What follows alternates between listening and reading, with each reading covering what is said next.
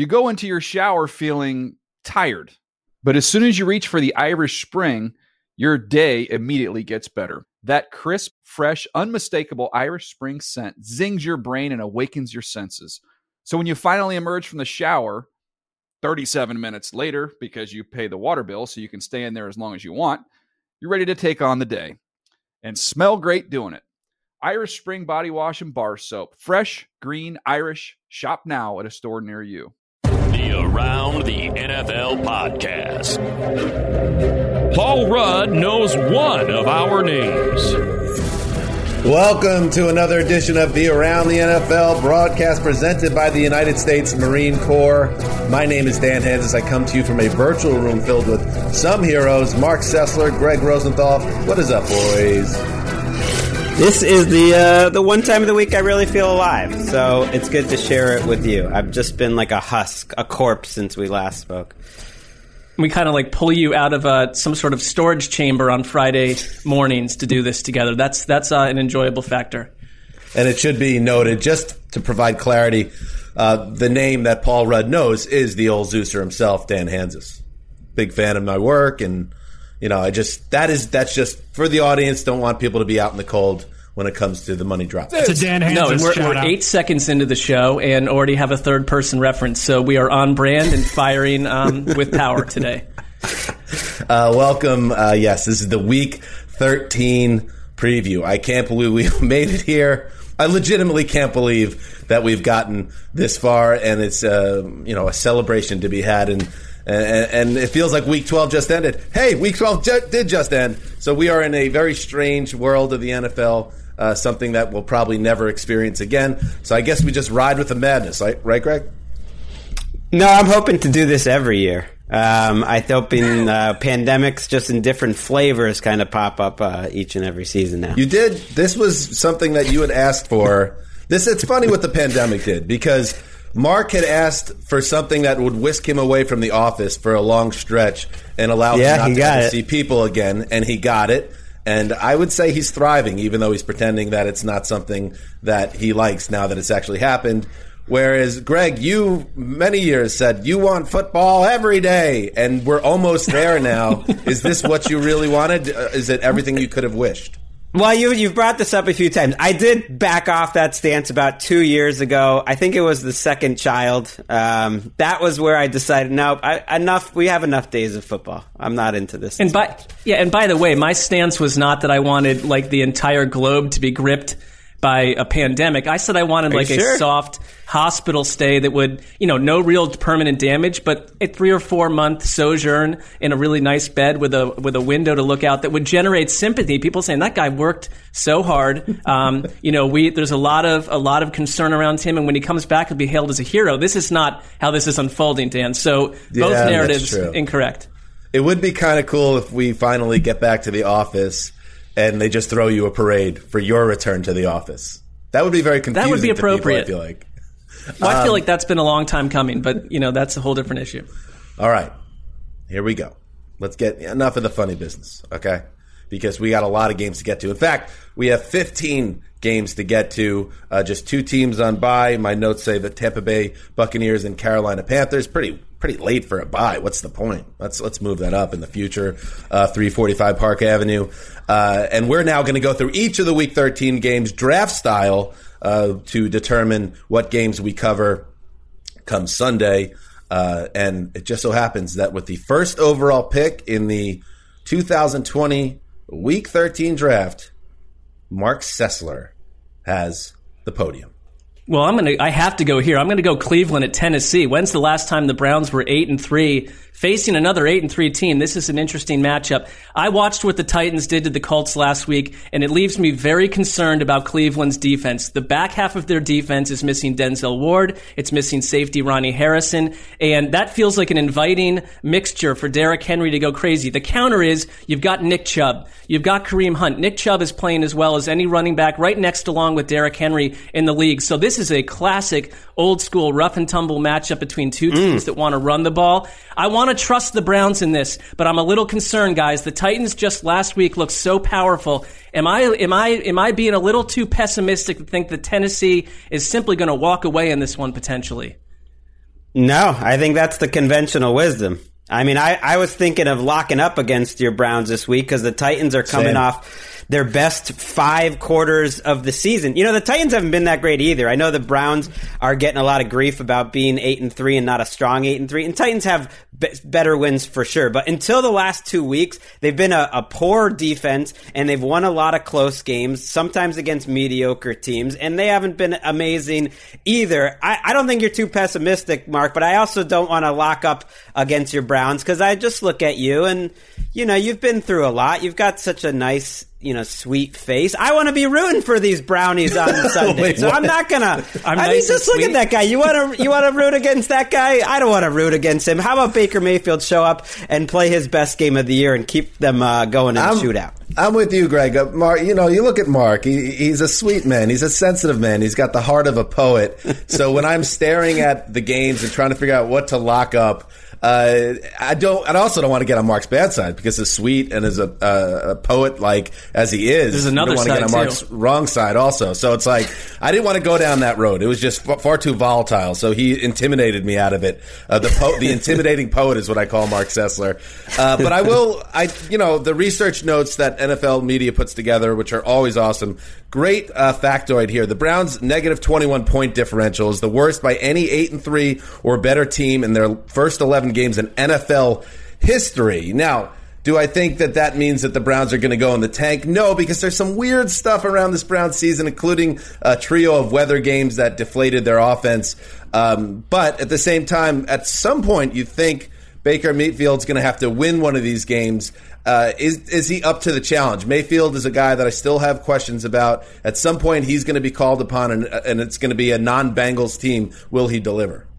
I mean, you watch even just the Jaguars game, because it's every game for Baker Mayfield. He had some puzzling throws in the end zone that leave you just seeing, is he seeing the field? He also had a couple tight window throws. That's sort of Baker Mayfield every week. I mean, he hasn't thrown an interception in a month, but they haven't really asked him to do as much. I mean, this is a team that runs through the ground.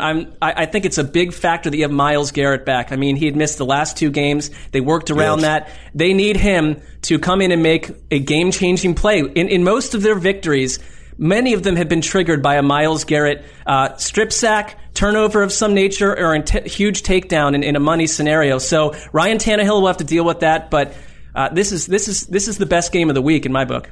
Well, also, there's some major issues of protection for the Titans. Tannehill's getting hit a lot this year, and they have injury issues. You have obviously Taylor Lewan out for the year, Ty Zambrano, who is his replacement, he's hurt. Interior, they've been banged up. So if Myles Garrett, he's pretty much unstoppable when healthy, that's a major factor in this game. Another major factor, I think it's a little bit under the radar. We had the great Mike Keith, the voice of the Titans, on the Power Rankings show this week, and he pointed out that, and he's right, that Derrick Henry is not that far off from a 2,000-yard pace. He's on pace for almost 1,900 yards rushing this year. And Nick Chubb, I think, is a top 3 running back in the league. I think Derrick Henry, in terms of his ability, especially this time of the year, it's Derrick Henry's season, and I think he's just going to continue to roll over teams, even if a team is good on the front as the Browns can be. Yeah, I think this is a game where the 2018 Baker's got to show up. And I thought last week against the Jaguars, he made more impressive throws in that game than maybe any game all season. I know it was against the Jaguars, but they were difficult throws. And that's what you're going to need for them to kind of take the next step. Because in my mind, and I look at the Pro Football Focus rankings, for instance, and it mirrors a little bit how I see Baker. I thought he was a top 10 quarterback his rookie season. I thought the last 2 seasons that he has been about 20th to 25th. And they're 8-3 despite that. And so if he can make big throws against a pretty bad defense, they should be able to keep up in a shootout. I mean, this Titans defense hasn't shown me much all season. I do think Kevin Stefanski is an X factor compared to last year when they were blown out by the Titans. A totally different situation. He's a pretty good game day coach, and I would expect a couple trick plays on both sides here. When I think about this game, it's A.J. Brown over and over. I just feel like this guy is like a man amongst small children sometimes, and Cleveland's secondary has played like small children at various junctures. So there is some slight concern, gentlemen. A.J. Brown a little bit beat up as well heading into this game. Pick the game, Mark, before we move on. Look, I really want Cleveland to show up here, but I think it's going to be about 28-25 Tennessee Titans. Okay. Oh, okay. All right. That's fair. Picking with his head, not his heart. Yeah. All right, let's move on in the draft now. Greg, you're up next. All right, with the second pick, I'm going to surprise you and take a little Patriots-Chargers in the late window. I don't think I've watched the Patriots live other than in prime time since week 1. It's time. The Patriots made me feel something. Wait a second, Greg. You could have traded back, got this game, and picked up more assets on your chessboard. It's unbelievable. I don't really care about all that when it comes to the draft. You just take whatever you want. That's the beautiful thing. I want to watch this game. I want to watch Herbert versus Belichick. I think Belichick, with his plan against Kyler Murray, was about as good as they've been coaching all season. I want to see what he does against Herbert, who now 2 out of the last 3 weeks has gotten scrambled a little bit by the opposing game plan and by his own game plan, and that kind of points to the coaching mismatch in this game. Not only are they relying on the run a little too much and they're blowing clock management in Los Angeles, but I just don't think they're taking advantage of all the talent that they have. Whereas Belichick, I thought last week it made me want this team, the Patriots that is, to get through this game, get a win, and at least get to Thursday night against the Rams where the Patriots will be a big underdog, but that they can get to a meaningful game in week 14. That will be more than I would have expected out of this season. Well, I thought that, Greg, on Sunday night's flagship show, because we're all fans of Anthony Lynn, but I think maybe you're a bigger fan because you could barely summon the courage to bring up his clock issues at the end of that game. And then I've been talking about it for 3 years. And then we all watched the game the next day, and it was stunning. It was stunning what Anthony Lynn did at the end of that game. And we have talked about it on the show the last few weeks about whose jobs are secure at head coach, whose are not. And I just think, like, when it comes down to it, when the Los Angeles Chargers brain trust has to decide who the head coach should be with this rookie that hit the ground running as a top 10 quarterback after seeing how this year has played out. I mean, it's just, to me, it makes it's tough because Lynn is a good guy, but there's a lot of good guys that aren't good head coaches, and I think he qualifies. I don't see how he could keep the faith of management short of a great run to close this season. I think he's in a lot of trouble, and I think management will remember this game, although you're right, he has been having these issues for years. Anthony Lynn's been there for years. He's gotten a long leash to figure this out. I'm with you, Dan. I mean, here's the thing. Once you have this prized first-year quarterback in your house, I mean, you have to go find the best possible solution for him. I've liked the offense with him in there and how they've organized it, but the time management stuff, it sneaks up. It's a weekly thing. It's the last-second losses. It's sort of the Chargers aura of look at us and wait to see what we'll do in the fourth quarter. We're going to surprise you, not in a way that's going to delight you if you live in California. I also, flip side, think that Belichick loves the concept of the challenge of going up against Kyler Murray last week, Justin Herbert this week. He loves going on with his against rookie quarterbacks here against Justin Herbert. And I think you're going to get a Patriots team the same way they did last week. They're going to want to run the ball a ton to keep Joey Bosa out of the mix. This is a big couple of weeks for Cam Newton and Cam Newton's future. I don't think he looked good at all last week until that final drive where he used his legs to save them against the Cardinals. A very fascinating matchup. Greg, I don't hate it at number 2. I do agree with Dan, though. It's a slight reach. It's not a reach at all. Basically, you got to pick an afternoon game. That's the one I want to watch in the afternoon. We should point out Lynn's been there 3 years. One of them, he was almost coach of the year. So it's been an up and down ride, but you got to be able to fix your mistakes, and they haven't been able to do that. And one of their problems this year has been stopping the run. And Cam Newton has been struggling. It's amazing the Patriots are winning this much without a passing game.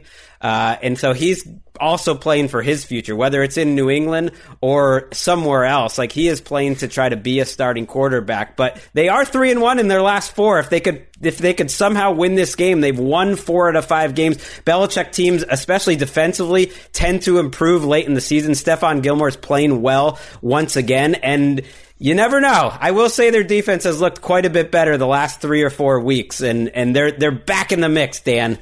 How about that? I think, I would say I'd be surprised if they're not playing relevant football in Week 16, because I think they're going to hang around because the coaching is so good, and that typically, teams fall back to the pack, in December, and the idea that everyone's going to be 10-6 that makes the playoffs. It doesn't always end up playing out that way. Newton's obviously got to be better, and Joey Bosa put on an absolute clinic last week. And that's another thing. I mean, you have Justin Herbert, who's having an all-time rookie season. You're wasting performances like what Joey Bosa gave you last week, where he just destroyed the opponent in every way imaginable. The Chargers have too much talent to have a record this bad, and also for me to think that a Patriots team with this lack of talent, this dearth of playmaking ability, is going to go to LA and win, is what I think is going to happen. So things need to be corrected. Is he locking it up? Is he locking it up, the Chargers? I can't lock up. Oh, come on. We've passed the point where Cam Newton could ever be locked up. He's not a lockable quarterback at this I thought you were going to lock the up game. the Chargers. I thought you were going to just go I'm staying away from this game. Fan. It's a weird game. I'm staying away. Let's move on. I'm up now. The old Zeuser. And yes, I am thrilled to have this at number 3 overall. Rams at Cardinals. Didn't think it would get here, and here we are. Good. This is a great quarterback game. They're all quarterback games on some level, but this one especially.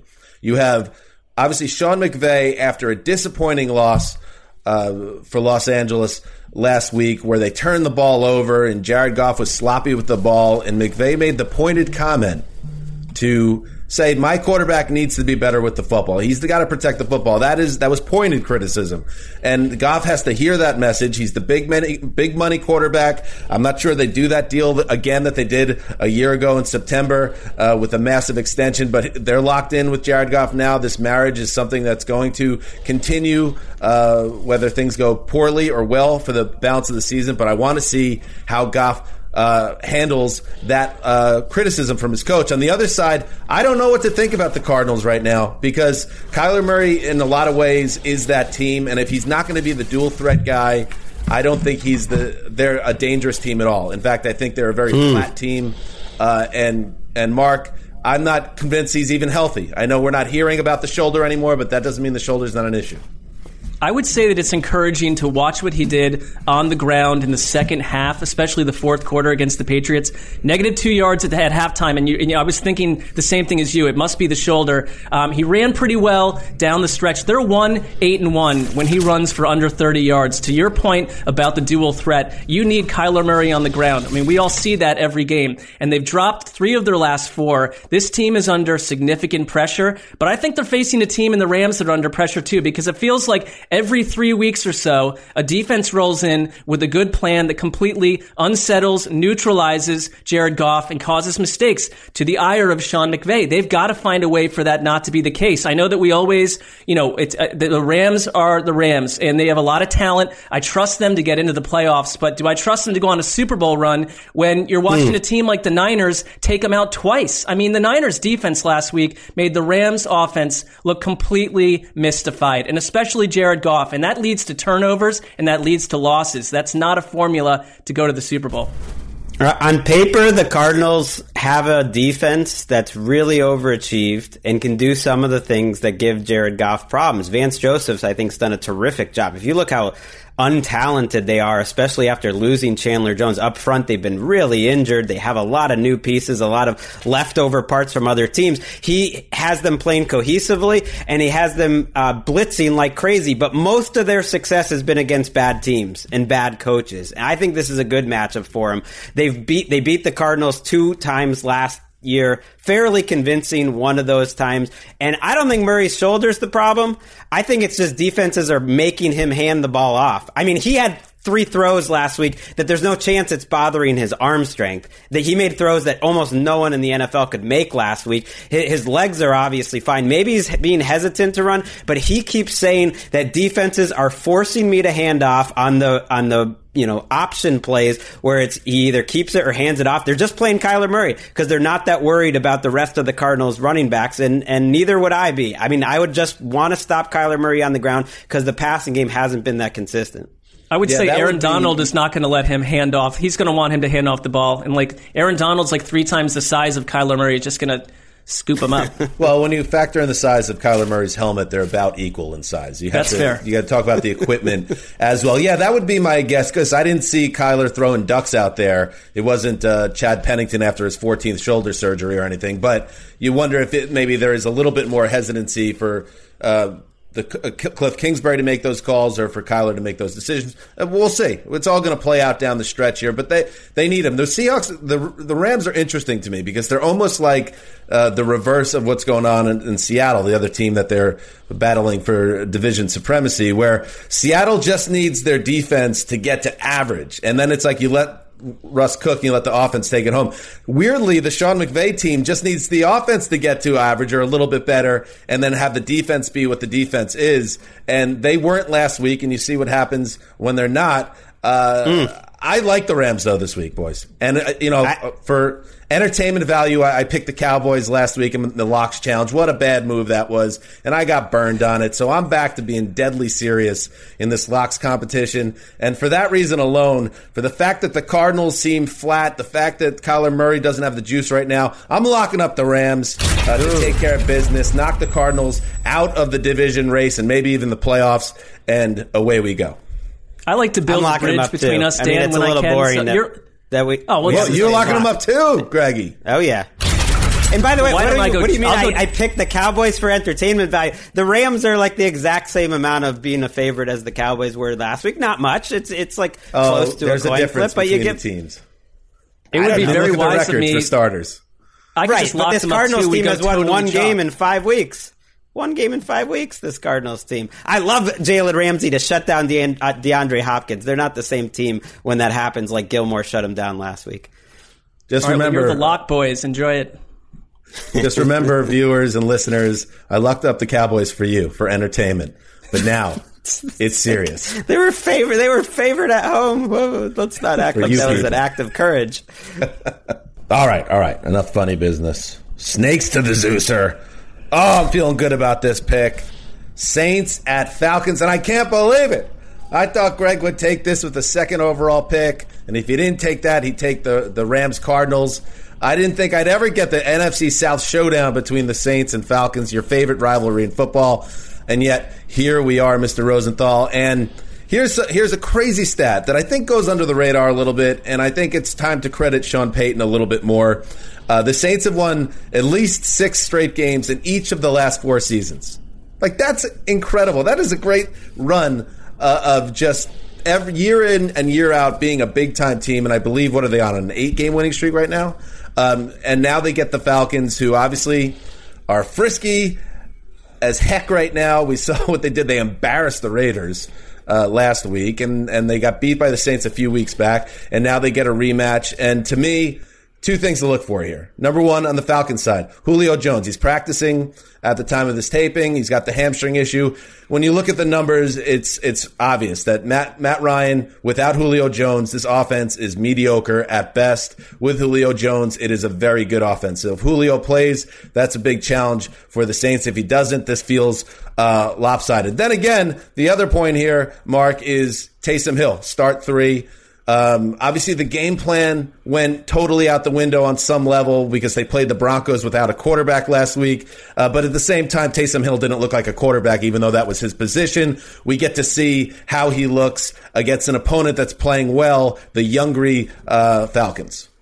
Yeah, I mean, Taysom Hill might be playing himself out of a future starting job. I think it's, the Saints and Sean Payton is excellent with backup quarterbacks over the past 2 years, undefeated with them. So there's that. It's the Saints defense, though. They have allowed 1 touchdown in the past 4 games. I mean, their pressure rate has doubled over the past 4 games. But this Falcons defense, with Raheem Morris at head coach, have gone from 18th, and Greg loves the DVOAs, from 18th to 3rd in defensive DVOA. So I think this is an interesting matchup. I have extreme confidence in what I'm about to do, though, right here. And I've gone and checked with the little men in the desert, and this checks out heartily with no concern. I'm going to be locking up the New Orleans Saints, and you can say whatever you want about it, boys. I think that's great. I think they're kind of at the level of the Chiefs right now, that any time you get a chance to lock them, you should. But they're not favored by much because they don't have a quarterback. I mean, this game is expected to be as closer than Rams-Cardinals. I don't think that's giving the Saints enough credit because of the matchup here. I didn't draft this game because it was such a dud last time around. The Saints' defensive line was so dominant against the Falcons' offensive line. Cameron Jordan has the all-time record record of sacks against a quarterback because he just is in Matty Ice's face every single snap. But it's not just Cameron Jordan. It's Trey Hendrickson. It's Rankins when he's healthy. It's everybody. It's Marcus Davenport if he plays this week. It's David Onyemata getting pressure. They've had no chance. They sacked him like crazy when they played on Thanksgiving a year ago. Weird things happen when teams play twice in 3 weeks, and weird things happen when these two teams play. So it wouldn't totally shock me if a frisky Falcons team makes this close. But the Saints are the best team in the league right now. I really believe that. They don't have a passing game, so I don't trust them like the Chiefs without their quarterback back. But other than that, they're the best team in the league. They are, according to Next Gen Stats, they're running the ball nearly 70% of the time right now. And Greg, I think there was some validity to it. You called out my comments about Alvin Kamara essentially being erased from this offense, and the fact that he's also my number 9 overall pick in my league of record in fantasy. Nice yeah, pick. Of course. Nice I'm a real person, so that's going to shade, I guess, some of my analysis, throw me in jail. But at the same time, isn't it a little bit weird? A little bit weird that Alvin Kamara is your best player on the team, and now you have an offense where you're not really using him anymore. But He's it's not 2 weeks. Targeted in It's the 2 weeks, game. and they won games by so much that I don't think it's meaningful yet. I just say he was targeted. He's been targeted on 13% of his routes with Hill. It was at 37 with Breeze. Maybe it's small sample size. So let's see. Let's see what happens here. But I think Alvin Kamara needs to be a big part of this. Now, there's another part of this, too. Alvin Kamara has a foot issue. Maybe they're protecting him right now. So there's too much to really draw conclusions on. But at the same time, like, this offense needs to, I think, feature Alvin Kamara, because this Taysom Hill thing, it just seems... I don't know. It seems fugazi to me. I would say this. I think Sean Payton cares. Sean Payton cares very much about fantasy football and your fantasy team, Dan. So I think you're going to see an uptick in Alvin Kamara usage. It's everyone. People are going nuts. Yeah, I'm speaking. I gotta say though, again, millions and millions of Alvin Kamara fantasy owners are like, "What is happening right now? This is absurd." And you're representing them well. It's too bad Mark's not watching this game because. Feels like a lot of pressure. Living on Taysom Hill, playing this Falcons team. It's just a recipe. You got Younghoe Koo leading his fantasy teams to glory every week. You got Keanu Neal. You got Alua Khan on the Falcons defense. You never know. It's Mark putting himself on the line, putting his heart on the line with Taysom Hill in a big spot as a lock. I largely feel nothing inside at this point in the season. So, I'll be okay. I think there's some slight projecting going on there. Time now for Road to Victory, presented by the United States Marine Corps. Big game here. I like this game. Kind of a sneaky good game. Bills, Niners. Mark, a Bills team, 8-3, feeling good, beat a Chargers team in not the most impressive way, but listen, they're really set up well to win their division. And then on the other side, the Niners, who, man, we like the Niners around these parts, especially this team. Yeah, I don't think it's sneaky good. We've had enough of the Bears and the Eagles at nighttime. Let's get some real games here. This is intriguing. The football gods, they riddled the Niners with injuries. Corona did its thing. And instead, now they're getting healthy. I mean, watching Deebo Samuel back in the lineup last week and what that did for their offense against the Rams, he was all over the place. Now you got Brandon Ayuk back. Raheem Mostert is back. I'm looking at this and saying this is the team that could supersede the Arizona Cardinals and jump into the playoffs. It's not crazy.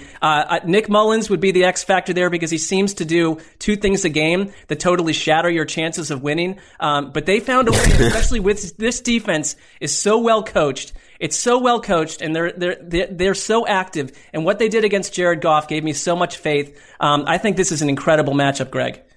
They are so well coached. It's really amazing because they have gotten healthier on the back end. You have Richard Sherman. Their linebackers are healthy now, and that's great. But their defensive line are mostly guys that they had no interest in playing to start the year. Kerry Hyder has numbers that you would have expected out of Nick Bosa. Kerry Hyder has been on 4 or 5 teams. He's a good player, always underrated, but they are so cohesive, and that could be a problem for Josh Allen, who I keep banging the drum, makes a few decisions every game that makes you worried. They're not going to have John Brown in this game. They ran the ball better, and I think that's the way to beat the 49ers rather, ultimately. And so that's big for Buffalo. If they can have some balance, I don't think they necessarily want to be throwing the ball 40 times a game with Josh Allen moving late into December. As explosive as they are, it's almost better to be balanced, to have a changeup. And ultimately, I do think they have more talent than the San Francisco team.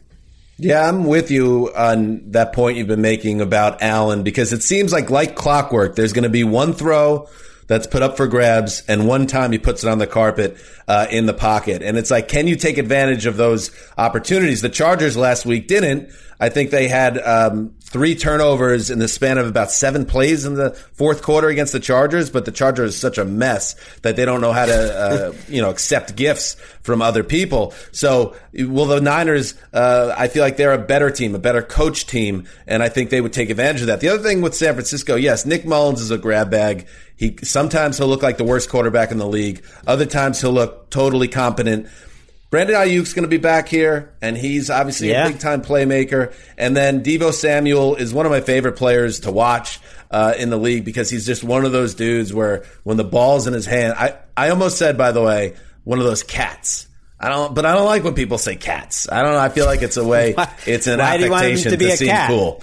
I don't know. He's one of those cats. You put the ball in his hand, and he just looks different. I mean, he's just a special cat. No, I'm calling him a dude. And I feel slightly antiquated cats. Anyway, so when he has the ball in his hands, he looks different. He's built different. He's thick, but he's fast, and he runs through tackles. And because Kyle Shanahan's a genius at this thing, he finds the way to get the ball in his hands. So as long as Nick Mullins doesn't implode, I really like the Niners in this game. I think the Niners are going to be around in December. Mark, I think we prematurely forked them on Thursday night a few weeks back. I wasn't a part of that, Niners fans. They're coming at me sometimes. I was like, look, I wasn't on that podcast. I wouldn't have forked Kyle Shanahan. Actually, well, Greg, Mark, you deserve that. But Dan, that was premature on our part. That means we have to give money to a certain charity of our picking. Charity is a wide term. Yeah, absolutely. We'll see. So I think the Niners win this game. How about that? Outright. Wow. Anybody with me?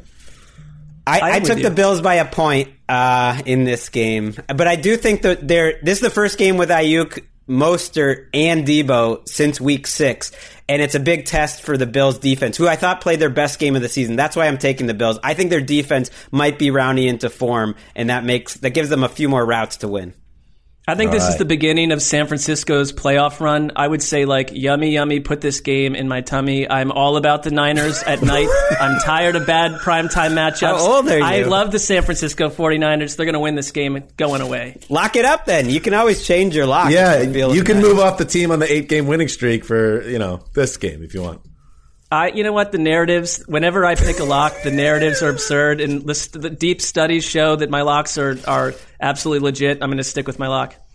All right, there you go. That was Road to Victory presented by the United States Marine Corps. All right, next game. Let's knock out the other off-schedule game. This is not the Monday Night Football branded game. So do not dare connect that to the celebrated ESPN ABC Disney property, okay? This is Washington football team at Pittsburgh Steelers, 4-7, 11-0. But guess what? These are two teams battling for a division title. The Steelers obviously in great position right now, Mark Sessler, and have a chance to make history. But we're coming off a game against the Ravens on Wednesday that was by no means a piece of art by the Steelers, especially on offense. Do you give him any pass for the way things played out on Wednesday? I kind of do. I mean, so much happened in the lead up to that. I'm not good at a lot of things on Wednesday, so I understand how that goes. Hump day. It's. I think this, though, a couple weeks ago you would have said Pittsburgh walks away with this thing. I'm watching Washington kind of grow into a bit of a dangerous operation here. And Greg, we covered that Thanksgiving bout with Dallas where the Cowboys were embarrassed, I thought, by young Turner, Scott Turner, coming up with a lot of trick plays. Our guy, Logan Thomas. Too hotty. Listen, he's a property on the rise. I love watching Logan Thomas of late. He's got wildcat carries. He had a 28-yard pass to Terry McLaurin. I mean, he's doing all sorts of stuff, and they're coming up with creative ways to get people open. I think Antonio Gibson is becoming one of the more intriguing backs in the league. So this is a challenge for Pittsburgh, in another weird setup to a game, because these teams like to do the same thing every week, and it's like now you practice from Wednesday to Monday. That's odd. So I think, the Steelers, they can clinch a playoff berth with a win here, so they're going to be focused. I would expect a better showing. I think this is going to be a big potential problem for Pittsburgh. I look at the matchup and the way their offensive line is struggling. They had one of the worst days of the season on Wednesday. They not only lost Bud Dupree, their great pass rusher for the season, they lost their center, Pouncey, to the COVID list. He's probably not going to be back for this game. They're coming off a short rest. The Washington football team, who's the most fun Washington team I've watched since Clinton Portis and Jim Zorn and Jason Campbell were running around, gets better every week, and they have some rest. I think you're feeling the weight of the season if you're the Pittsburgh Steelers. Not just the weight of coronavirus that we're all feeling, and their team has also been hurt by Stephon Tuitt is out, but the injuries and the undefeated record. They were so miserable after that win, after beating the Ravens, saying it wasn't good enough and it was JV and they're not happy. It's like you see this every time there's an undefeated team in December. It's just like it's heavy, it's miserable, and meanwhile you got a Washington team with Alex Smith. Give it to me. Give me the upset. I'm picking Washington to win this game on my game picks. Check that out, NFL.com/game picks. I need some joy in 2020. How about Alex Smith doing a post-game interview at like 5 p.m. Pacific on a Monday afternoon after he takes out the last undefeated team in the league? That's what I want. Give it to me. There's no such thing. There's honestly no such thing as a joyful Zoom call. It doesn't matter who's involved or what the circumstances post game. are. It'll be the post game on whatever network this is even on. Your bar I can't is keep low, track anymore. very low. All you need to know is it is not ESPN and it is not their property. All right, no. Here's the counter to that. The Pouncey thing's a big deal. And yes, Ben was under pressure on Wednesday. I think he threw the ball 51 times, which is crazy. And he wasn't sacked once. And it's all because this new Ben Roethlisberger, where according to Next Gen Stats, fastest in the league time to throw in terms of seconds, highest in the league quick pass percentage, third highest passes under 10 yards.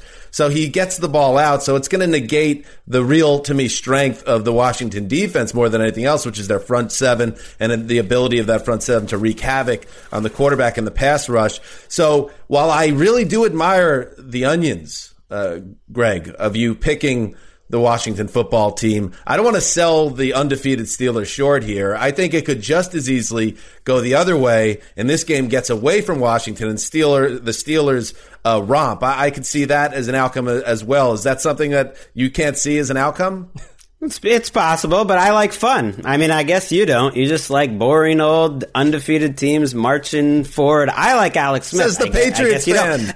I like Antonio Gibson. I like Terry McLaurin. You're just like, the boring old Steelers. Greg, lock it up if you're feeling so. Yankees. No, I'm not locking this up, please.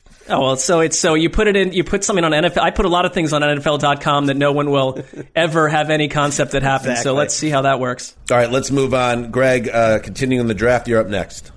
All right, I got the Colts and the Texans. This is how I expected the draft to go. I really plotted it out. I said they're going to leave this one for me. I like that in the morning. I get to watch a little Deshaun Watson. I get to watch my Colts against a compromised Texans team. Let's be real. Not just without Will Fuller, but Bradley Roby was playing good at cornerback. So those two suspensions, I think, really hurts them. And I think their weakness on defense, stopping the run in Houston, really helps out Indianapolis. They are a totally different team, the Colts, when they can run the ball. Jonathan Taylor's off the COVID-19 list. It just sets up everything for Phillip Rivers, who missed practice this week. A teammate said he's really struggling with this foot/toe injury. That's a problem moving forward. I don't think it's going to be a big enough problem against a beleaguered Texans team right now. Even though they're winning games, I'm not giving them too much credit. One thought. Is it possible that Phil Rivers has reached a stage in terms of lack of mobility and slowness that any injuries to his lower body won't make a difference because he's already at the lowest level of speed / statue status? I mean, classic Stone Age pony right there. That's the dictionary definition of when we use that term. Dan, there's I'm not something even to joking, that. really. It's like, how much slower is he going to get? Well, because you got to be able to pivot and plant when you throw the ball. If he's missing practice, that's a problem. He's not a guy who wants to be missing practice. It is. I mean, it helps. I mean, getting DeForest Buckner back, getting Denico Autry back off the COVID list. Look, that is a huge reason that they were destroyed last week by Derrick Henry. It's not the only reason, but it's a factor because this defensive line has been stout. It's been the heart of their team. And you get healthy, you're good. I think the Colts basically are under some pressure here. You can't let the Texans clip you here. I know that they're down, but they're still frisky. And the Colts, to me, sometimes they seem to just go a little stagnant. I don't really trust them on offense at all. I do trust their defense if they're healthy. And you got to take care of business and stay in this AFC wildcard picture here and not fade away.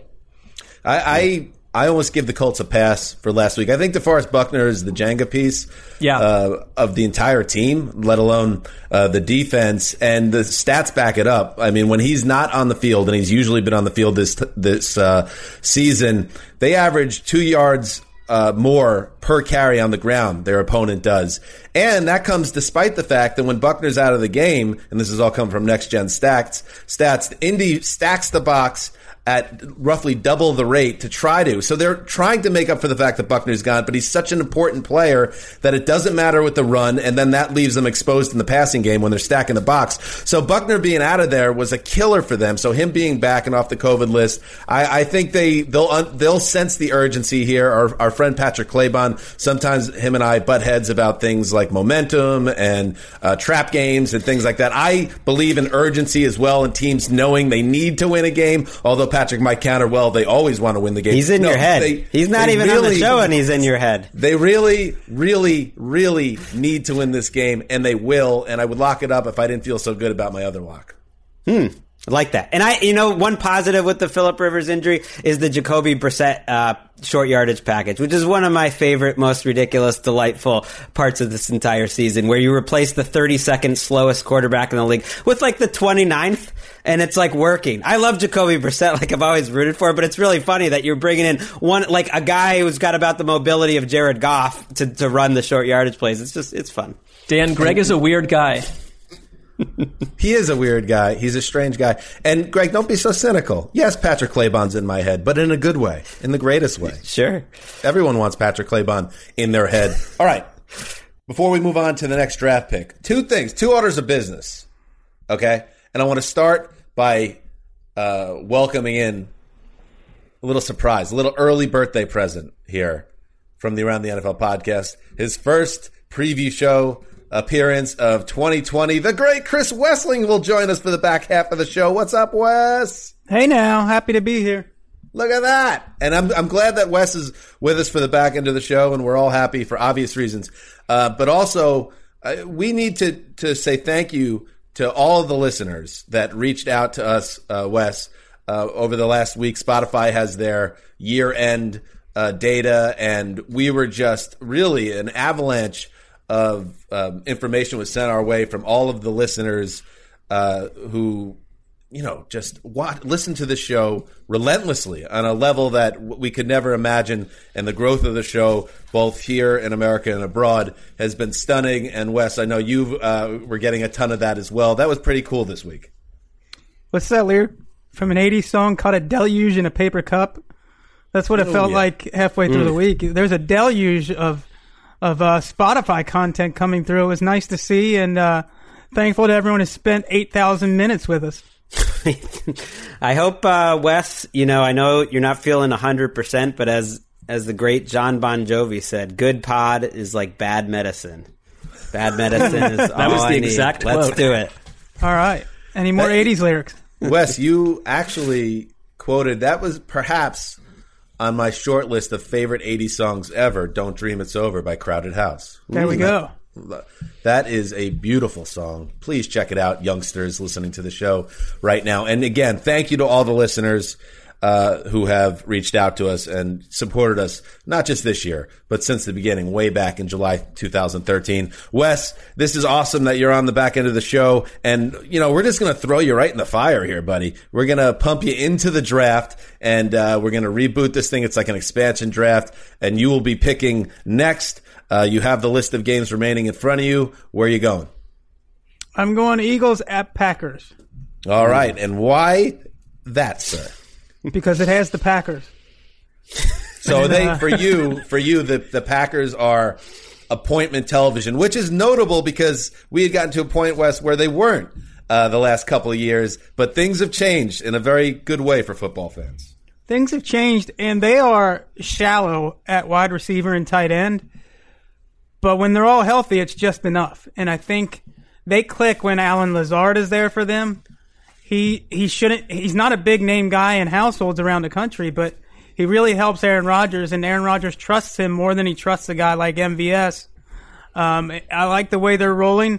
Robert Tonyan's become a go-to receiver for them. And as much as you look at the Chiefs and they've got wide receivers running wide open throughout the game, Aaron Rodgers keeps having to put the ball on the money for these guys, and he keeps doing it over and over again. They are appointment viewing. Aaron Jones still making it happen at running back. This offense right there at the top of the league with the Chiefs. The offensive line's so good that it does make you a little concerned. Corey Linsley's out for 3 to 6 weeks, one of the best centers in the entire league. They've been kind of the key to me. I mean, the holes they're opening up in the passing game, the protection they give Rodgers, it almost doesn't matter who's there at receiver, but it sounds like they will have Lazard for this game. He left Sunday night, was it? This week is really confusing me, with an injury. So I thought, oh my gosh, they're right back to where they were, but he's been at practice, and you only need so many points when you're playing like the dead-ass Eagles. Can we say that? I guess. Sure. I mean, you just did, so I think that's okay. I mean, I always wonder what is happening to someone like Darius Slay, who was massacred on national television, and Twitter's going wild, and now he's going to deal with Devontae Adams. It feels like he and Carson Wentz would probably just like to vanish and go take like a boat trip to a distant island and get away from this season that cannot end fast enough for the Eagles. I also think like whenever you've got your head coach answering constant questions about play calling and who's calling the plays and the methodology of calling the plays, it's kind of the indicator that chaos is brimming over. And I do wonder about the future of Doug Peterson. I really do. Look at the schedule. I mean, look where they're at now. So they kicked away their opportunity to right the ship when they lost to the Giants out of their bye. Then they lose to Cleveland. They get beat by Seattle, so they're on a 3-game skid. And now you look at the schedule. At Green Bay, that's probably a loss. Home to New Orleans. Taysom Hill and all that is a little interesting with the Saints, but you don't feel good there. And at that point, you're 3-9. And I don't care how bad the NFC East is. I'm pretty sure you're cooked at that point. So the Eagles are not compelling to me anymore because it used to be a month ago. I was compelled by this Carson Wentz soap opera / tragedy that was unfolding, West. But now he just seems like a broken quarterback, and the team seems like it doesn't know what to do, and the head coach seems like he's out of answers. So there's not a lot of interest to this Eagles team. When you say broken quarterback, it reminds me of something Trent Dilfer once said about every quarterback needs to be broken like a stallion when they enter the league until they accept coaching. And a guy like Carson Wentz, who over and over again has said, I'm not going to change the style in which I play. I'm not going to do it. I'm going to hold the ball. I'm going to wait for the play to happen. And he does that every game like it's the Super Bowl.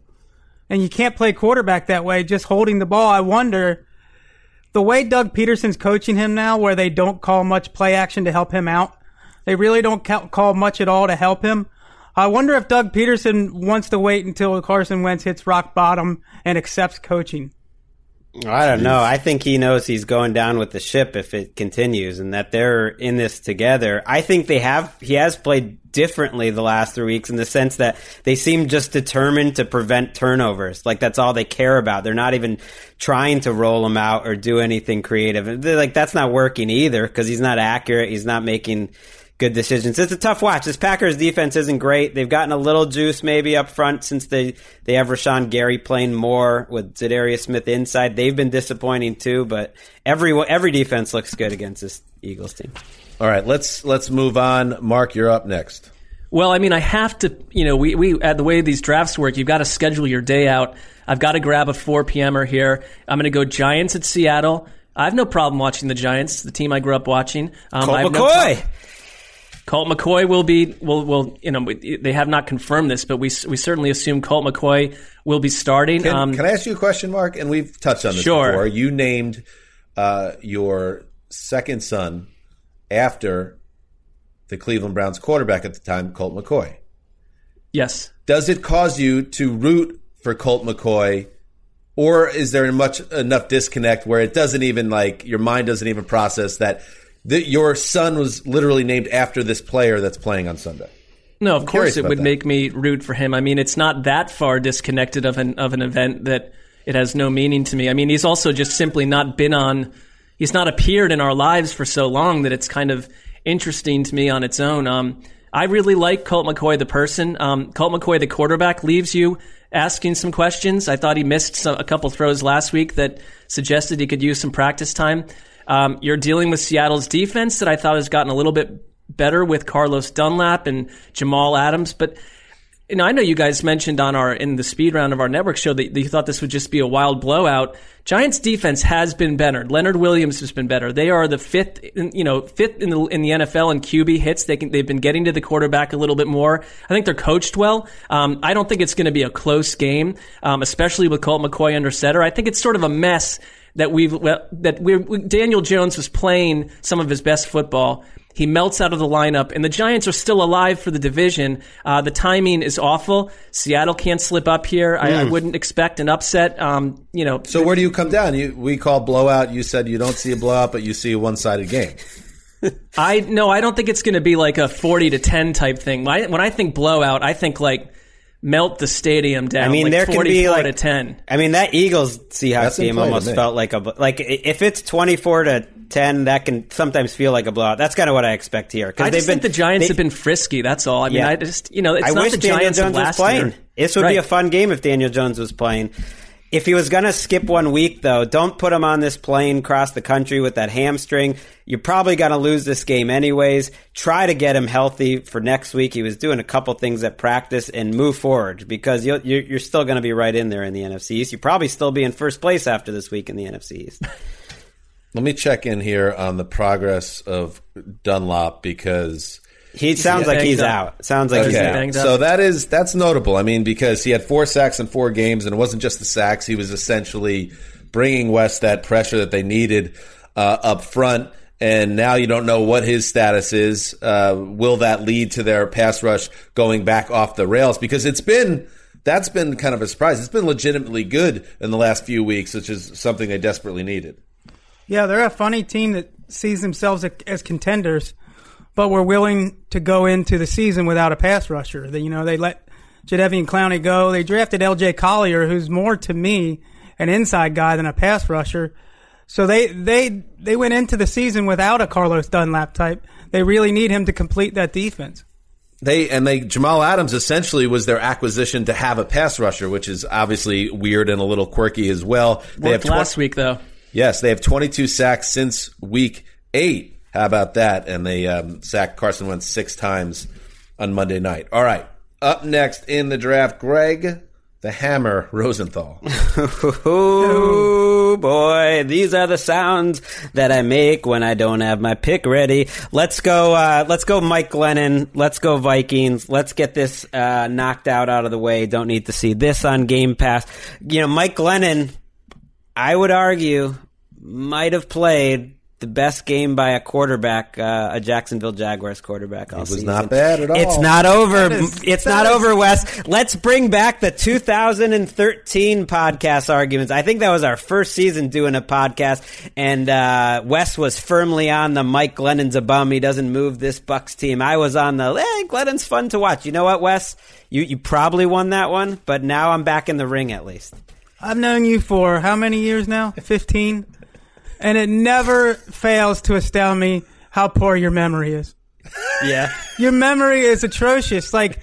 after one start in September, you were like, Gardner Minshew's really good. Like, he had an awesome game, and now I thought about it. I went back and looked. Now Glennon has a C+ game, and you're like, oh yeah, better than any game of Jaguars. I went back and looked at D- game. I went back and looked at PFF just to see if I thought it was crazy. I would say he was about the same as a good Gardner Minshew game. And for what it's worth, they did have him graded as slightly the highest rated game by a Jaguars quarterback. So I was okay, it's not a crazy talk. It's not You're both crazy. You and PFF.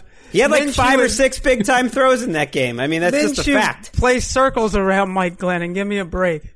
I would rather have Minshew. Isn't it interesting though? Because we all know who Mike Glennon is at this point, and while he did make some throws, I don't think anybody could say that he was playing at a high level last week. I mean, he played as well as Baker Mayfield for sure, if not I'm better. Just saying. I guess my point is this: he's Mike Glennon for 1 week. For 1 week, yeah. And if Gardner Minshew is healthy, I guess who cares ultimately, because Jacksonville's blowing it up at quarterback anyway. But I am surprised that Minshew's not back in the lineup this week. That's all. He's too risky. That's they can't afford to win. Right, they're telling you that they don't want to win, and they're doing it as coyly as possible. No one buys it. They have a funny way to show it. They've had leads against quality teams now, almost 3 weeks in a row. I don't buy that at all. That's why Minshew's too risky, because the Jaguars are frisky. They're actually a decent team that will surprise a lot of people next year. But Minshew's too good. He's going to win games the rest of this year. I'd say they're lucky to have their terrible record. I mean, if they're aiming to get a first-round pick, they're lucky to not have won 3 or 4 games. I'm with you, but I also think Jay Gruden liked having Glennon back there, and their offense played well. I don't expect it to continue this week, even against a Vikings defense that's not great rushing the passer, although they've been much better lately. But he played well. The offense made a lot more sense. It made you think if he was in there instead of Luton, they would have had a better chance to win. But your Vikings, the team of Zeus TL, right there, 6-6, staring at them. Not just a 6-6 staring at them, but a schedule that's favorable down the stretch. Week 15, they get the Bears. Week 17, they get the Lions. You have the Bucks also in there, and who knows how to make sense of the Bucks right now. And then they have a tough one at New Orleans in Week 16. I think 9-7 is not out of the realm of possibility. We'll see if that gets them in. Kirk Cousins, 12 touchdowns and 1 pick in his last 5 games. He had 10 picks weeks 1 through 7. So that's pretty interesting. And here's why this is going to be a blowout, because you have a quarterback in Cousins playing extremely well right now. Dalvin Cook's a little beat up, but you imagine they'll be able to run the ball either way, because this is the Jaguars' defensive ranks, and this is why they've lost 10 straight. They are allowing 30 points a game. They are allowing 416 yards per game. That's 31st in the league. They are allowing 136 yards on the ground per game. That's 29th in the league. They are allowing 280 yards through the air. That's 29th in the league. And they only have 11 sacks the entire season. So, and they lost 4 or 5 of their starters in the last 2 or 3 weeks alone. So it doesn't help. What a mess. All right, moving on. Got the old Zeuser. And I need a late game. I really do. Denver, you might be out of luck City. there. Denver, Kansas City? Oh. That's Sunday night. Yeah, that is late, but it's too late. Cincinnati at Miami? No. Is Cincinnati at Miami late? You are out of luck on 4 o'clock. I'm out of luck. But we can do some shuffling around, figure some deal making. Yeah. All right, let's go Raiders at Jets then. Here's my I want to hear Wes's thoughts on this. So this is great. Obviously a disaster for the Raiders in Atlanta, and the thing everything that could go wrong did go wrong, and then the quarterback Carr had such a poor game that I think it had an effect of erasing any positive things that Carr has done this season. So they're almost back to 0 in terms of respect amongst the football cognoscente. So what happens now? Are they going to go in the tank like they did last year, which would be good news for the Cleveland Browns, Mark Sessler's favorite team, and other AFC playoff hopefuls? Or are they going to bounce back here against obviously a historically terrible Jets team, get their feet back under them, and then finish out this season and get to the 10 wins they need?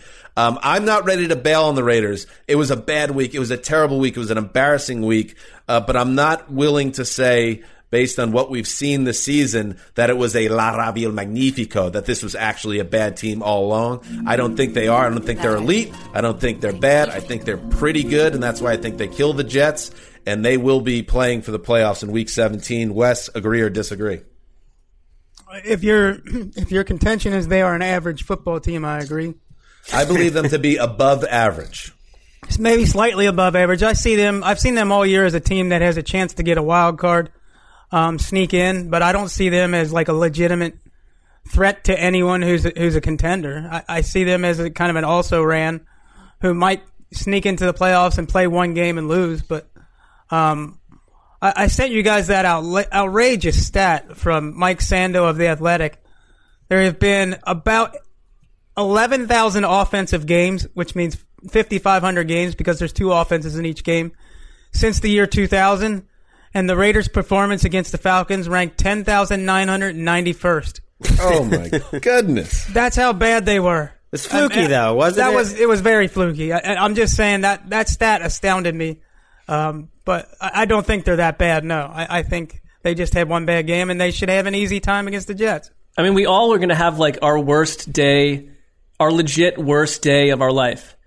And that might have been theirs. That might have been collectively theirs as a group, to statistically, based on what you're saying. It was really all the offense, too. It was just like the Raiders' offense. Right. Like but I'm kind of with you, Wes, that I think that there's a group of teams in the AFC that no matter who wins the wild card grouping, like you're just essentially Kansas City Chiefs fodder. And I don't really buy a number of them to go on. Yeah, but how can you say that after what they've done in 2 games? Because why do I have to be that impressed with the Raiders? Like I think they're just sort of watch the 2 games against the Chiefs. I think they're built to beat the Chiefs. They're specifically built to beat the Chiefs. Call them cannon fodder after the performances they put up in those spots. I guess I just don't trust them to go on. What are you saying, that they're going to go on a playoff run? No, I didn't go that far. I said that I don't think they're going to. I think there's a lot of. It's easy right now to connect the dots to last year at this time, where they had a similar or same record and then completely folded. And off of performances historically, as Wes pointed out, awful as against the Falcons, there is a temptation to say, oh, the Raiders are done now. I'm just not there yet. And I think part of the reason is the Jets coming up on their schedule allows them to kind of get their feet back under them. I think it's perfect schedule timing for them. Well, they play the Colts and the Dolphins in their final 4 games. They should beat the Jets, get to 7-5. So are you saying you like them better than, let's say, the Colts and the Dolphins? Because if you don't like them better than those teams, then they're not going to make the playoffs. But if they win those games, they will go to the playoffs. And you like them? Those are pretty clear games for them. I'd assume you like them better than the Browns, Dan. Yeah, I do like them better than Browns. So you have them as the outside of the Titans, like the 6th. That's the 6th. The Bills, the Titans, the Chiefs are all teams I think are all division winners. So they are your number 1 wild card team, the Raiders. Maybe. But they obviously have to get off the mat here. That's all I'm saying. I guess my point is I'm not bailing off the USS Gruden right now. No, that's fine. Maybe you will be when Quinnen Williams wrecks shop. How about Quinnen Williams? More QB hits and sacks in the last 2 weeks than Chase Young has all season. People trying to get Chase Young a Rookie of the Year. Give me a break. That's another matter. Chase Young's is a good player, but let's get some production. Quinnen Williams is on absolute fire, which is nice to see for the next Jets coach. I'm telling you, their best 3 players are all their top picks from the last 2 drafts, just about. I mean, with Becton, Mims, and Quinnen Williams, that's nice. That's a good thing. You don't have to squint to get excited about where the Jets could be next June, say. But first, they need to go through the rest of this horrific season. I'm squinting pretty hard. Right. Yeah. It's still going to take a lot. But I do like that their top drafted players in the last 2 drafts are showing you a lot. Which is nice. I guess what I mean by that is, like, look at the Browns after their 0-16, and then they had all the draft picks, and they brought in the quarterback, and all of a sudden it was like, okay, there's actually optimism, and you had some of the players in the building. It was like, okay, there's something here to maybe build on. I think getting to that point can happen quickly. Now, whether they actually become a non-embarrassment once the games begin in next September, well, that's another conversation. Well, if Joe Burrow can do for the Bengals what he did, even energy-wise, that quickly, I think if you get Trevor Lawrence, you've got something. You're cooking, because they have a ton of draft picks. Everyone loves the general manager, and you'd hope he'd make a lot of good decisions in free agency too. You may not be that far away. All right, so let's move on. Is Snakes to the Zeuser here? That's right. All right. Can I default to Wes? Give Wes another picker? I mean, you could take one of the prime times. You could do anything you want. Go ahead, Wes.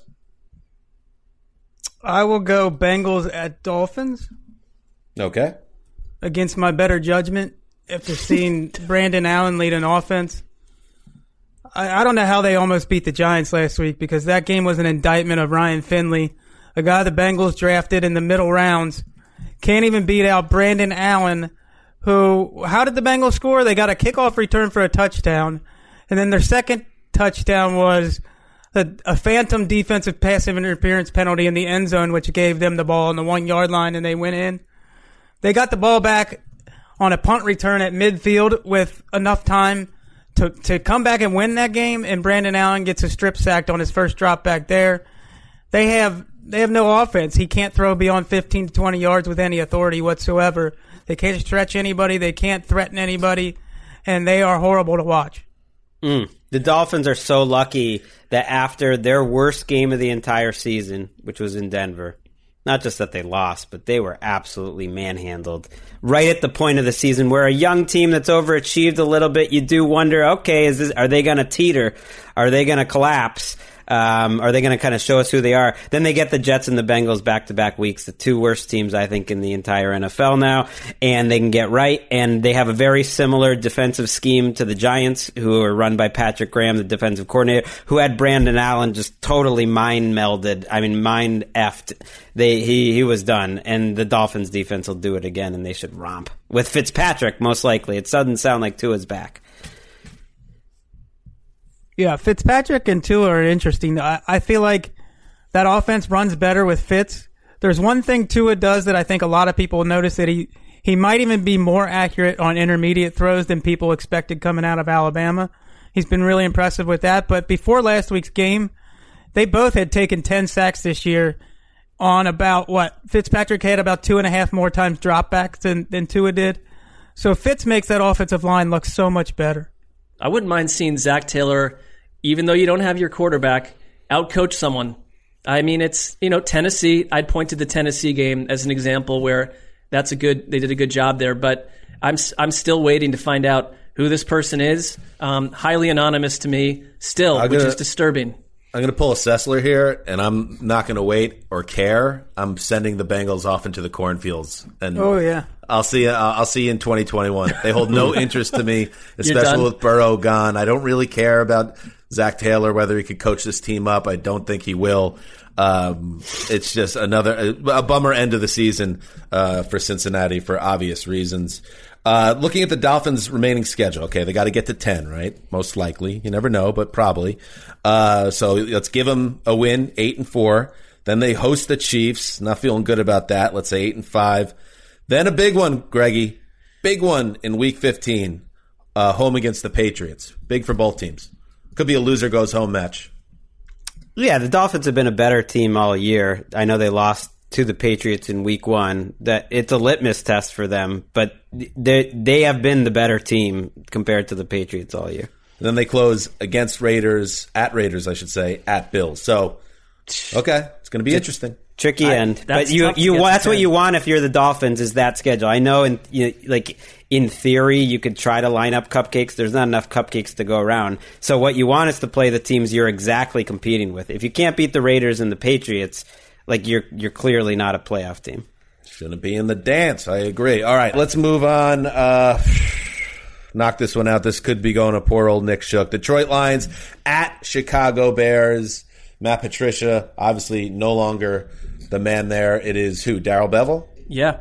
Darrell Bevell will be calling the plays. I've read a notebook item on the Lions that with Darrell Bevell on offense, you might see more up-tempo and a change and a little bit how they do things on the offensive side of the ball, but I don't know what it means. The Bears lose every week. 2 more teams, Mark Sessler, that we could really safely send to the cornfields.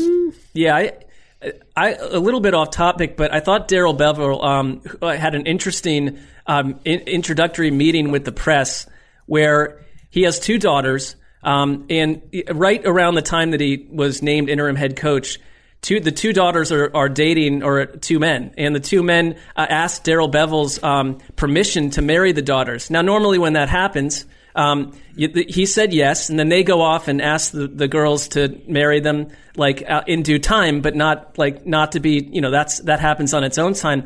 Darrell Bevell told all the reporters that had happened before the two men had asked his daughters. So he outed them as wannabe engaged men. I find that to be a weird thing to do as your opening statement as a coach. But maybe I'm wrong. Am I overreacting? Well, it wasn't intentional. He was not. He didn't really realize what he had done. I get it's not intentional, but you got to figure out. Just keep that out of your mouth in general. There's plenty of stuff to talk about in your introductory Zoom call. Let's just stay away from the whole topic. He wasn't able to do that. He said it was like a crazy weekend. I mean, who knows? Maybe Bevell will be like this crazy interim coach. He'll just reignite the Lions. Get ready. I don't know. That's what he's the new Dan Campbell. I don't know. I did Mina Kimes' podcast, and she was legitimately excited for the Bevell era. Check that out. I couldn't get there. And by the way, the Bears might not be done yet, Dan. The Bears play the Lions this week, and so if they win this terrible game, they're 6-6, which not only is just in it, but might be tied for the last playoff spot. And then they play another dog team, the Texans, next week. They might lose that game. They have the Jaguars coming up. The Bears are going to annoy us, I feel like, and stick around longer than we want. Okay, maybe. I think with the Mina thing, Mina was with Sessler on the Lions bandwagon back in September. Maybe that was it, and she's probably just, staying on the bandwagon, which is noble in its own right, and she actually just helped David Chang win $1 million on Who Wants to Be a Millionaire. So, she's got that going on. So I don't know. I don't know about the Bears, though. Do you really think they'll be hanging around, or do you think this is a free-fall team? Here's what I think is that I would pick them to win this game because of their defense. And so that's just another week they're going to be in our lives where they could legitimately be tied for the final playoff spot. And then you have the Texans. I don't know. Could they? Everyone remembers the Bears last year as the worst team in human history, and they won 8 or 9 games last year too. They'll probably do it. And in this NFC race, they might still be playing meaningful games in Week 16. We'll have to talk about them. Isn't that annoying, Chris Wesley? Greg, that's an unnecessary way to go with this conversation.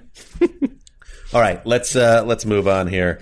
All right, let's dig in the rest of these games that are being played in prime time. We'll start with Sunday Night Football. Denver Broncos at Kansas City Chiefs. Wes, do you think people slept on a little bit?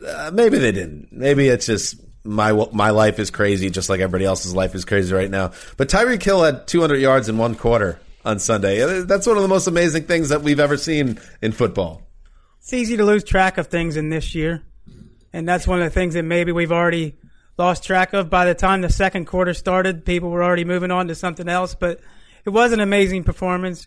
I talked about it on the Sunday Night Recap, reminded me of the time I got emasculated in coverage. That was a tough stitch for you. So, but you moved on a little bit. It's still in your mind, though. Brought back some bad memories watching old Carlton Davis get toasted there. But yeah, I think the Chiefs, I mean, come on. Everyone, it seems like everyone else, even if Steelers go undefeated and meet the Chiefs in the playoffs, the Chiefs are going to be favored in that game. They're just that good. You know what? That's a good way to put it, Wes, because, for instance, I have the Chiefs ahead of the Steelers in the power rankings, and that is the most basic way you could kind of boil it down to that. It's like one team finishes 15-1, the other one's 16-0. If they meet the line, Greg, let's go to the desert. Let's hypothetically set the line. Both teams are pretty much healthy. What would you set the line? In Pittsburgh? The game will be in Pittsburgh. 3.5. Or a bubble site in Orlando. What do you got? 3.5. 3.5 for the Chiefs. For the Chiefs. Okay. Yeah.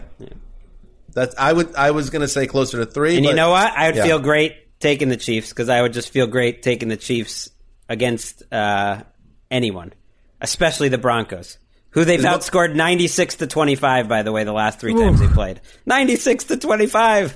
What? Right. I'm all set with the Broncos right now. I mean, if we point to the Raiders as a team, I think is being built to compete with Kansas City. They're not totally there, but there's a lot of promise, as we talked about The Broncos, I thought, might be that team this year, and none of it's come together on any level on offense. Like, all the excitement about all the pieces. I love Jerry Jeudy to some degree, but, like, all the chaos, like, I don't know if Vic Fangio is the guy to take you into the Golden Lands if you're Denver at this point. Like, he feels like a coach. The quarterback, the quarterback position's such a mess there. Right. Jerry Jeudy, remember that game? I think it might have been week one of those Monday night games where he did some of his footwork with the ball in his hands, and we were all just like blown away by it. That guy doesn't even exist in the NFL right now. It's just like everything has gone down this vortex in Denver. They're a very frustrating team this season. They are. I think that's well said. Aren't you let down? I mean, I was more wrong about the Broncos than any team, and it's part of like the reason Kendall Hinton had no chance last week. I mean, he wasn't going to have a chance probably anyways, but they were dead last in DVOA offensively entering that game. And Drew Lock started most of these games, and they weren't any like better or worse with Drew Lock in or out of the lineup. And so that's where I think Broncos fans who are like so upset, like just need to have a reality check. And you know what? You usually get one when you play this Chiefs team who have just absolutely owned them in the Fangio era. And I think Fangio's gone. To me, the question is more, is John Elway the guy? Because how many coaching whiffs is he going to get? Yeah, I think Fangio's gone. I think Locke's gone. I think you'll see Elway might go chase a Matthew Stafford type. I mean, the ownership might be gone. The ownership is having all this problems where Bolins are fighting against each other, and there's all this. It's a problem. All right, let's move on to. And by the way, the Desert has that at 14 points. So, ouchie. That is Al Michaels is going to be furious again. You get Al mad. To get him surly in the second half the one thing Al cares about is ratings more than anything else. Surprised they didn't flex out of this game, but I know it's the Chiefs. I think it's just the Mahomes factor. Is Mahomes the MVP, by the way? Right now? Right now, he would. I have him and Rodgers right? Neck and neck. I have him and Rodgers neck and neck personally. You get my vote if I were allowed into the PFWA. Wes, where would I know the QB index is on hiatus, but who would be number one on the index right now? I might have to go with the unprecedented, put them both with the number one beside their name and just move on to number 3. Ooh, pulling a Sessler. Get on that fence. I give the edge to Rodgers just because Mahomes has so much more to work with. This fence thing is also ancient. Like, I don't do fence stuff anymore. I mean, I will ask the listeners to go find another deep dive on fence work. I don't work on fences anymore. Utterly absurd. It's from 2014. Like, utterly absurd. Because I picked games to go into overtime. Please. All right. Cut those last 15 seconds, Ricky. That's all we need. We don't need 2 minutes of that. That's what I want as our podcast preview promo. Right? Very stale. Fence. Very stale. He is off the fence, on the fence. Finally, longer. Tuesday football. How about that? The Dallas Cowboys at the Baltimore Ravens. I can't even keep this stuff straight. How come the Ravens get the extra day, not the Steelers, when it was the Ravens that caused all the scheduling snafus around Steelers-Ravens? Greg, you're always plugged in to the schedule and Park Avenue. How come that worked out this way? You sound like every Steelers fan right now. I'm just defeated by this. It's just the Ravens get rewarded. If you're asking why are the Ravens Tuesday and the Steelers Monday, I have no idea. I have no clue. Both of the NFC East teams, Washington and Dallas, has a little extra rest. This is a huge game for Baltimore. Though we don't know who's going to be back from their COVID list, which to me feels like the most important part of this game. If Lamar Jackson is back, and we know some of the other Ravens players like Matthew Judon are back, I think there's a spine to this team they showed defensively that's not going away.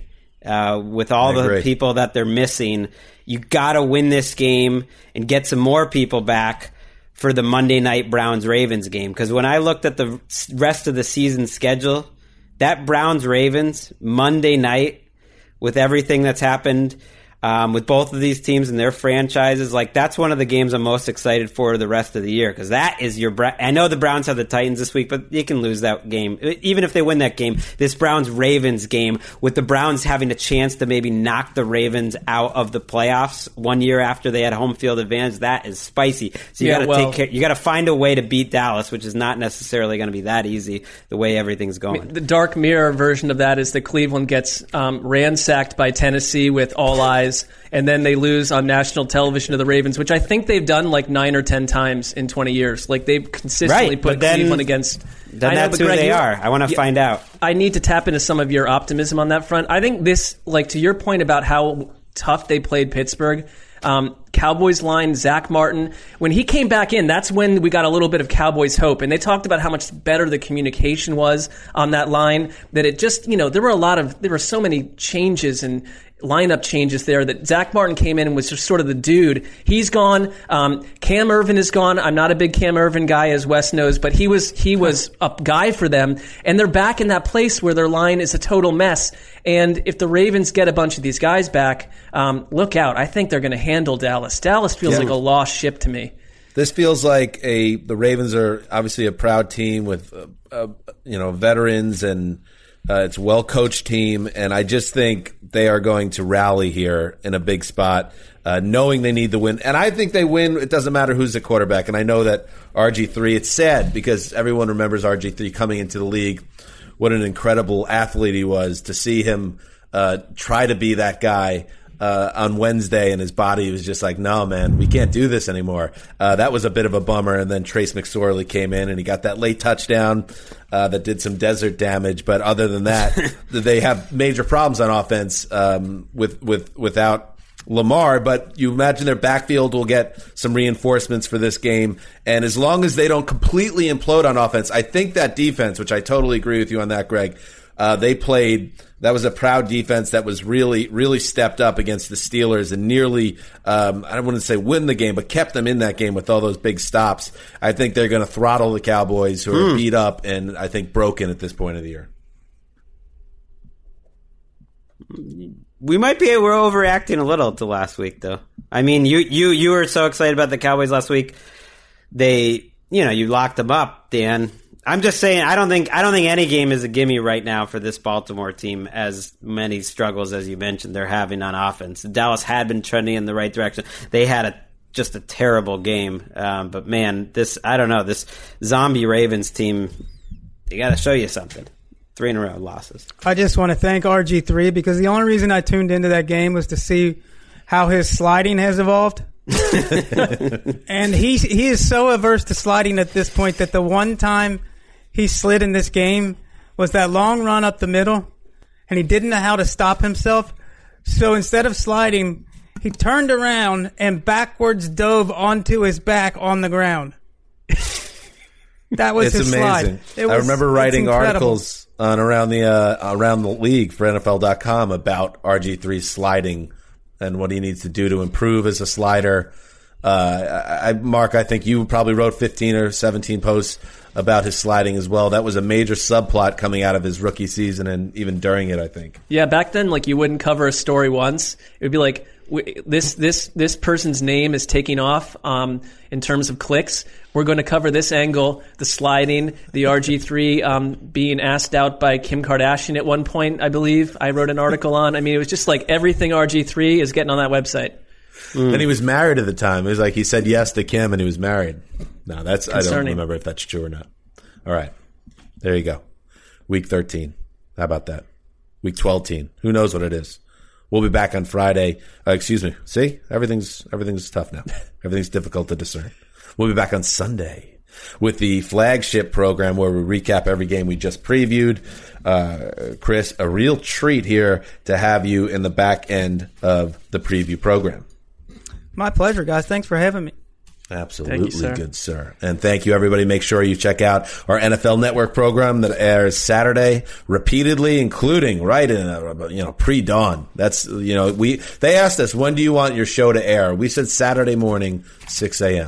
and they complied. So that's the first airing. Check it out. This is Dan Hansa signing off for Quiet Storm. the mailman, the old boss, and Ricky Hollywood behind the virtual glass.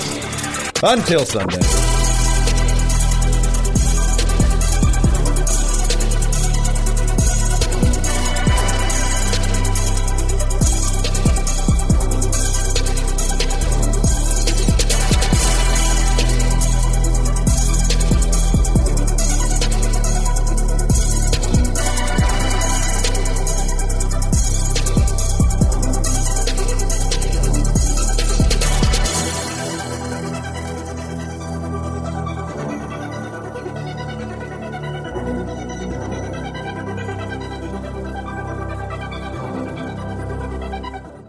You go into your shower feeling tired, but as soon as you reach for the Irish Spring, your day immediately gets better. That crisp, fresh, unmistakable Irish Spring scent zings your brain and awakens your senses.